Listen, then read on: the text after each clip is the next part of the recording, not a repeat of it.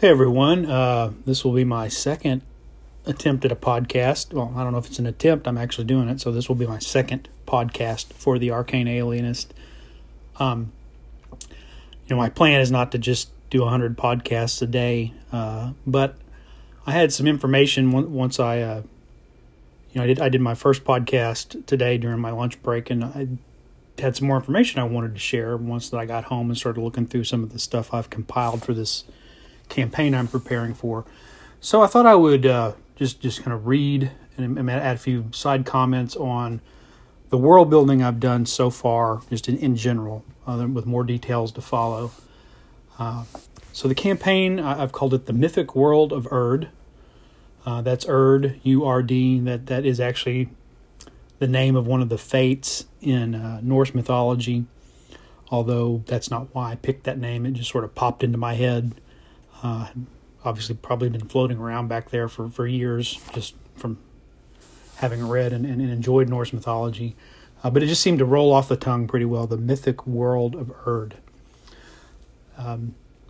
So I'm going to give you some details here. The Mythic World of Erd is intended to be a pulp fantasy setting. I think I mentioned in my kind of influence the Lankmar series of Fafhrd and the Grey Mouser's Adventures by Fritz Leiber. So it's intended to be a pulp fantasy setting, and I use the word mythic to describe it because the world is meant to be mysterious, and the fantasy elements are really poorly understood by most of its inhabitants. The origins of the people, the creatures, and even the gods are not really clear. It doesn't have to be a grim, dark, or frightening place, although sometimes it is. But there are definitely dangerous things kind of at the edges of the map and the places where mortals aren't meant to be. And that's one idea I want to set with this is when you delve into a dungeon or a ruin, or when you go into a deep, dark forest, you're not supposed to be there. You are intruding on the space of other kinds of creatures, then they're not supposed to kind of come to your neighborhood and you're not supposed to go to theirs. And there's a source of conflict right there. So Erd consists of 3 interconnected realms, and although the points of passage between them are well hidden and often perilous to use, they're still physically connected. So hearkening back to, say, Greek mythology, where you could go to Hades if you knew the way to get there as a living person. You could go to the gates of Hades. It's probably not a very good idea, but physically you could go there if you knew the way. It wasn't a transcendent to another plane of existence. It was a physical location. And I think I mentioned earlier kind of the ancient Near East cosmology with the actual underworld physically beneath the realms of mortal people. So Erd consists of 3 interconnected realms. The first one, which is kind of where the main action will take place in a campaign, is the overworld. That's the home of mortal peoples. It's the land under the open sky, the land under the firmament. Then there's the other world, which I've kind of borrowed that term from Celtic mythology. The other world it's the realm of fairy. It's the land of fey creatures. It's a dreamlike land where magic and great natural beauty exist. It's like a pristine, perfect example of a reflection of the overworld, which kind of brings in some of the concepts of the Feywild from 4th edition and 5th edition Dungeons & Dragons. And then there's the underworld. And not the Underdark, the underworld. And it's kind of the Underdark, but also kind of more the traditional, ancient views of Hades or Sheol. It's the home of monsters and also the spirits of the dead. So it's a dark place beneath the other realms. And it's not a place for mortals. So the underworld exists beneath overworld and otherworld. Okay, so the mortal creatures, which will kind of be where player characters come from. There are 5 primary species of mortal beings in the overworld: dwarves, elves, gnomes, halflings, humans, and orcs. And these 6 peoples have a long history of alliances, conflicts, trade, but they generally live in peace with one another, unless something comes along to stir up discord, war, conflict. Dwarves and gnomes are said to have once been a single people, known as the Duergar, who dwelt in the underworld, but they fled upward in the ancient times after this proliferation of monsters came and took over. The dwarves came up to the overworld and made new homes for themselves, as dwarves we tend to think of in mountains and hills. The gnomes came first to the other world, so they're in this fey realm. And although many have since kind of moved into the overworld and can be found, they originally were in the other world. And so because of that, they've developed these fey traits that dwarves don't have. So I wanted to go back to that old connection from original Dungeons & Dragons that had always been there about dwarves and gnomes being related. But I very much like some of the newer concepts of gnomes as being fey or fey-related. So, in 5th edition, we have this sort of distinction between rock gnomes and forest gnomes that kind of get into both of those situations. I want to find a way to include both of those concepts, but still just have basically one type of gnome. And you're saying, oh, weren't you doing BX? What are you talking about, gnomes and orcs? I'll get to that a little bit later. Gnomes and orcs as player characters. Humans, halflings, and orcs in the mythic world of Erd are all descendants from an ancient race called the First People. So there's this is the original people of the overworld, mortal people. They all share a certain wanderlust and curiosity. Although what I'm saying is that halflings and orcs kind of outgrow that after the early adulthood, whereas humans may have a tendency to get stuck there. Halflings prefer as typical, the settled life in cozy towns and villages. Orcs prefer a more rugged, sustenance style of life in unsettled lands. The way I'm going to kind of place orcs in this setting is you might compare them somewhat to the Cimmerians in the Conan stories. Other people might view them as kind of barbarians. That doesn't mean that they're ignorant or stupid or savage. They just live more closer to the land and more of a sustenance lifestyle, hunter gathering, maybe herding some animals, but not building these big cities and advanced political economic structures that humans and dwarves might do. And of course, humans have this wide variety of ambition and lifestyles and ways of doing things, which is pretty typical of a fantasy setting. Elves, their story is that they are descended from a union of a mortal hero of the First People and one of the Sidhe, which are the gods of the Fae, again, kind of harkening back to Celtic mythology. So they have both mortal and Fae traits. So they're not immortal, but they're long-lived. And they, of course, as elves do, prefer to live in ancient forests, close to the points of passage between the other world and the overworld. So they have ancestries in both worlds, and they like to be in the places that are close between. And the idea here for, particularly I'm thinking for non-humans, but especially orcs and elves, halflings, gnomes perhaps as well, is they'll go out on an adventure, and eventually they'll want to return back to these other places, separate from the wider world inhabited by humans. But that every now and then one of them will get enamored and they'll just hang around for the rest of their life. So you will occasionally have an elven sage or an orc warlord, or maybe just an orc bodyguard who's just become very good friends with someone they've traveled with, and so they continue to hang around. But that would be the oddity. Most adventurers of these non-human races would go back home at some point to their own people. But while they're adventuring during the campaign, they're out making a name for themselves, learning what they want to learn about the world, satisfying their individual curiosities. Again, I think a lot of people who haven't read Robert Howard's actual stories about Conan, that they think more of the movie Conan, where he's an orphan and his initial sort of adventure is seeking revenge on this cult that has killed his people. Well, in the actual stories, Conan is just wanderlust. He's got family. he's got a village or a home somewhere back in Samaria, but he was just really curious about the rest of the world, so he went wandering around and became this sort of vagabond, thief and warrior.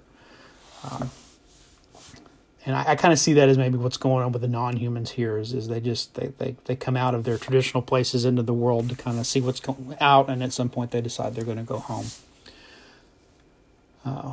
What mortals know. So here's where we get, not much is known about Erd. It's really obscure as far as the history of the world. It's still shrouded in myth and legend. So here's some things people do know. The world of Erd is incredibly old. Supposedly it was made by giants, but then the giants angered the gods and the world was handed over to mortals instead. The original mortals of the overworld were known as the first people. I might play around with that name a little bit, but that's what I've got there for now. No one knows what happened to them, but they left behind ancient structures, and those structures, some of them still stand in places, although they're ruined and weathered by time. So that's where you get a lot of adventure sites, dungeons, places that people can explore and find treasure and artifacts. There is an order to everything, order with a capital O. I originally said there is a law governing everything. I'm trying to steer away from law because I don't want to invoke a lot of people's preconceived notions about alignment. We're talking about cosmic order. There's an order for everything. It represents the proper arrangement of things in the universe. Monsters live in the underworld. Fairy beings live in the other world. Mortals live in the overworld, at least till they die and their spirits go to the land of the dead. And when things are out of place, very bad things happen. It invites an influence of chaos. So I'm kind of tapping into the concept of chaos that you might find more in Warhammer, where chaos is not good for anyone. This isn't chaos as in, well, we tend to think of it in D&D alignment systems, necessarily where you can be chaotic and just be neutral or even chaotic good, or we're talking about unmaking the world with chaos with a capital C here in this kind of paradigm. So even characters, gods, powerful entities that you might call chaotic evil by a traditional 9-point alignment system in D&D, they would not like this form of chaos because it means the end of the world.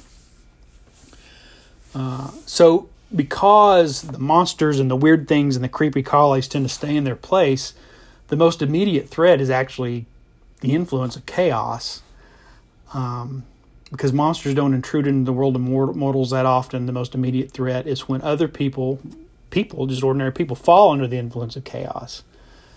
The demons that serve chaos tempt mortals into wickedness. The goal of chaos is ultimately to undo order. The goal of chaos with a capital C is to undo order with a capital O and unmake the world and the universe. So I mentioned in the first podcast that with BX there aren't any demons.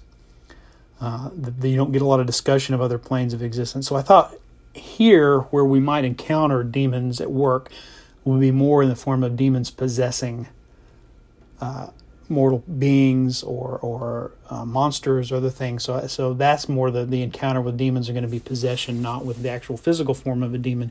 And if I decide to actually pull a demon out and sort of whip up some stats for one, that should be a really, really big deal. Like that just doesn't happen even among seasoned adventurers. That's a major event, as opposed to, in kind of more modern D&D, you're fighting extraplanet creatures. Even at first level, sometimes you'd be fighting imps and quasits and little things like that. So when a demon manifests physically and not just in the form of a spirit or in a way of possessing some physical mortal being, that would be a huge deal. All right, what else we got? Death is a journey. Somewhere in the underworld, there's a land of the dead. Like I said, it's a physical place. When a mortal being dies, its soul must journey through the underworld to get there. Like every place in the earth, the land of the dead is a physical location, and getting there is a journey of miles, not of transcending to another reality. Of course, here's some story and adventure potential. Souls might get lost. They get twisted around in this labyrinthine underworld. And so maybe they come back to haunt people. Maybe you might encounter a ghost as someone who refuses to leave because they have unfinished business. But if you venture somewhere into the underworld, you might encounter ghosts or spirits that are just lost. The gods of Earth are real, but they're aloof and very distant. The gods are beings of order, again, order with the capital O. They don't live on some other plane of existence. They live in the same world as everyone else, but they're in these distant, hidden places just like all the other stuff. And they don't really pay attention to mortals. They've got too many, their duties, or their job is to keep the order in place so that the world continues. And so they're really too busy overseeing their duties to pay attention to people, so they don't ask for prayers, they don't hear petitions, they don't grant powers or blessings to people. In fact, if a mortal catches the eye of a god, it's because that mortal, for some reason, has become a threat to reality itself.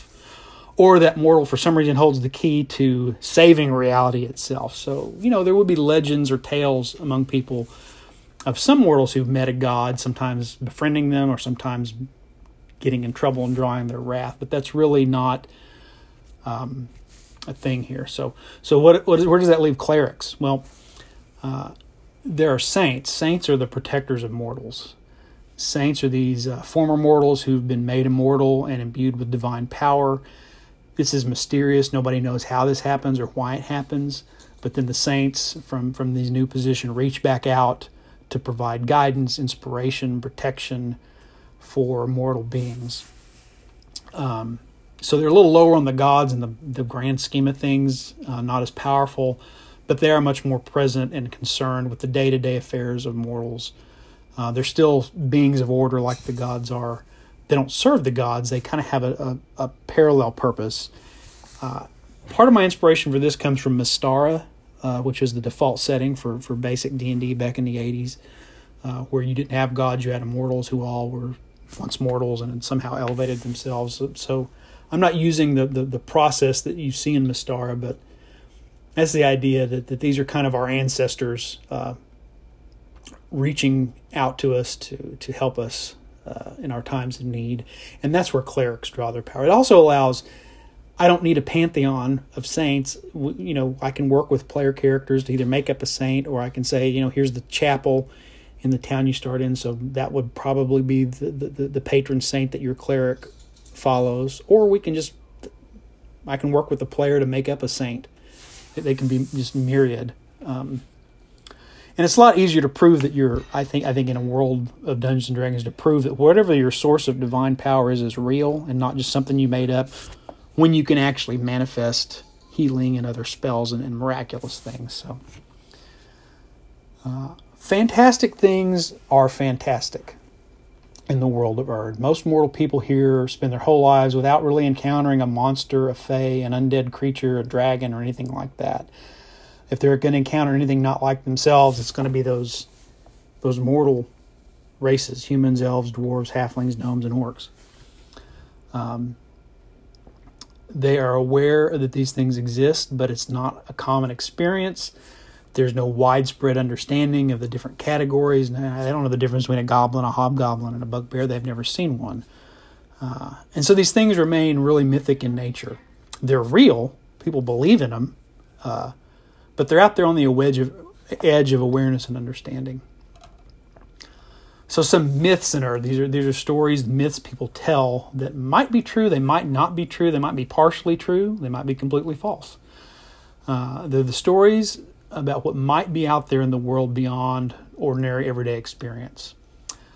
They could be literal, they could be allegorical. No one knows for sure, although adventurers might find out over the course of their careers. Some of the more commonly known myths include the following. The world rests in the coils of an ancient dragon. Giants built the world, but they angered the gods, and it was taken away from them. The first giant is chained up in the deepest parts of the underworld, and his fits of rage cause earthquakes. The Shi, which are the Fey deities, Fey gods, control the seasons and the weather. Dragons come from somewhere beyond the stars. They're not inherent to the world of Earth. They've come from somewhere else. Goblins are the servants of the Troll King, who is the sworn enemy of the Shi. monsters all have the same mother. There's this entity, the mother of monsters, who lives somewhere in the underworld. That's a kind of referencing Grendel's mother from Beowulf. And the goblins and the Troll King, if you've never read The Broken Sword by Paul Anderson, it's in Gary Gygax's Appendix N with what he cites as influential. And it puts elves and goblins and trolls in a different sort of thing than we tend to think of them in D&D. It kind of goes back to some of their more Germanic folklore, and kind of paints this kind of ever-going war between trolls and elves. It's a really good book. You should check it out. It's not a long book. It's a pretty easy read. Revenants cheat death by making a deal with a demon. So there's something demonic going on with the undead. And then I have that there is a queen of ravens who protects souls on their journey from the land of the dead. And, the Raven Queen, who is a figure from 4th and 5th edition D&D, I really like that character. I like the 4th edition version of the Raven Queen, where she's actually the goddess of death, and not the sort of dark elven fairy kind of thing that they've made her in 5th edition. I don't know. I may change the name, but that's kind of a placeholder. But I know I like associating ravens with death because it just has such a strong root in folklore. Even the Crow, not so folklore, but the comic book The Crow and the movie The Crow. The idea is that it's the crow or a raven that brings someone back to finish the job they couldn't finish when they'd left unfinished when they died. So I like sticking with that. So I may morph that character or that figure a little bit in the lore as we flesh out the setting. Some monsters and other fantastic creatures live in the underworld. They come in numerous and often very hideous forms. How many varieties of monster there are, no one knows, because they're down in the underworld, and they're not meant for you to encounter. They're not meant for mortal eyes. And as a DM, what this allows me to do is to put certain monsters as being kind of native to the Underdark, things you might think of as being down there from BX, the BX monsters. But I can also just create just sort of big, aberrant abominations and that may be unique, and also have those for players to encounter. There are a variety of fantastic creatures in the overworld, even if they're rarely seen. Some of them are kind of natural to the other world. Some might be things that have kind of crossed over from the other world, from the fairy realm. And they're just as mysterious as the monsters of the other world, but they might be at least recognizable through folk tales, artwork, heraldry that would be more common among mortal cultures. So things like giants, unicorns, pixies, goblins, centaurs, dragons. People would probably know one when they saw one, although they might be awestruck or terrified of them when they do.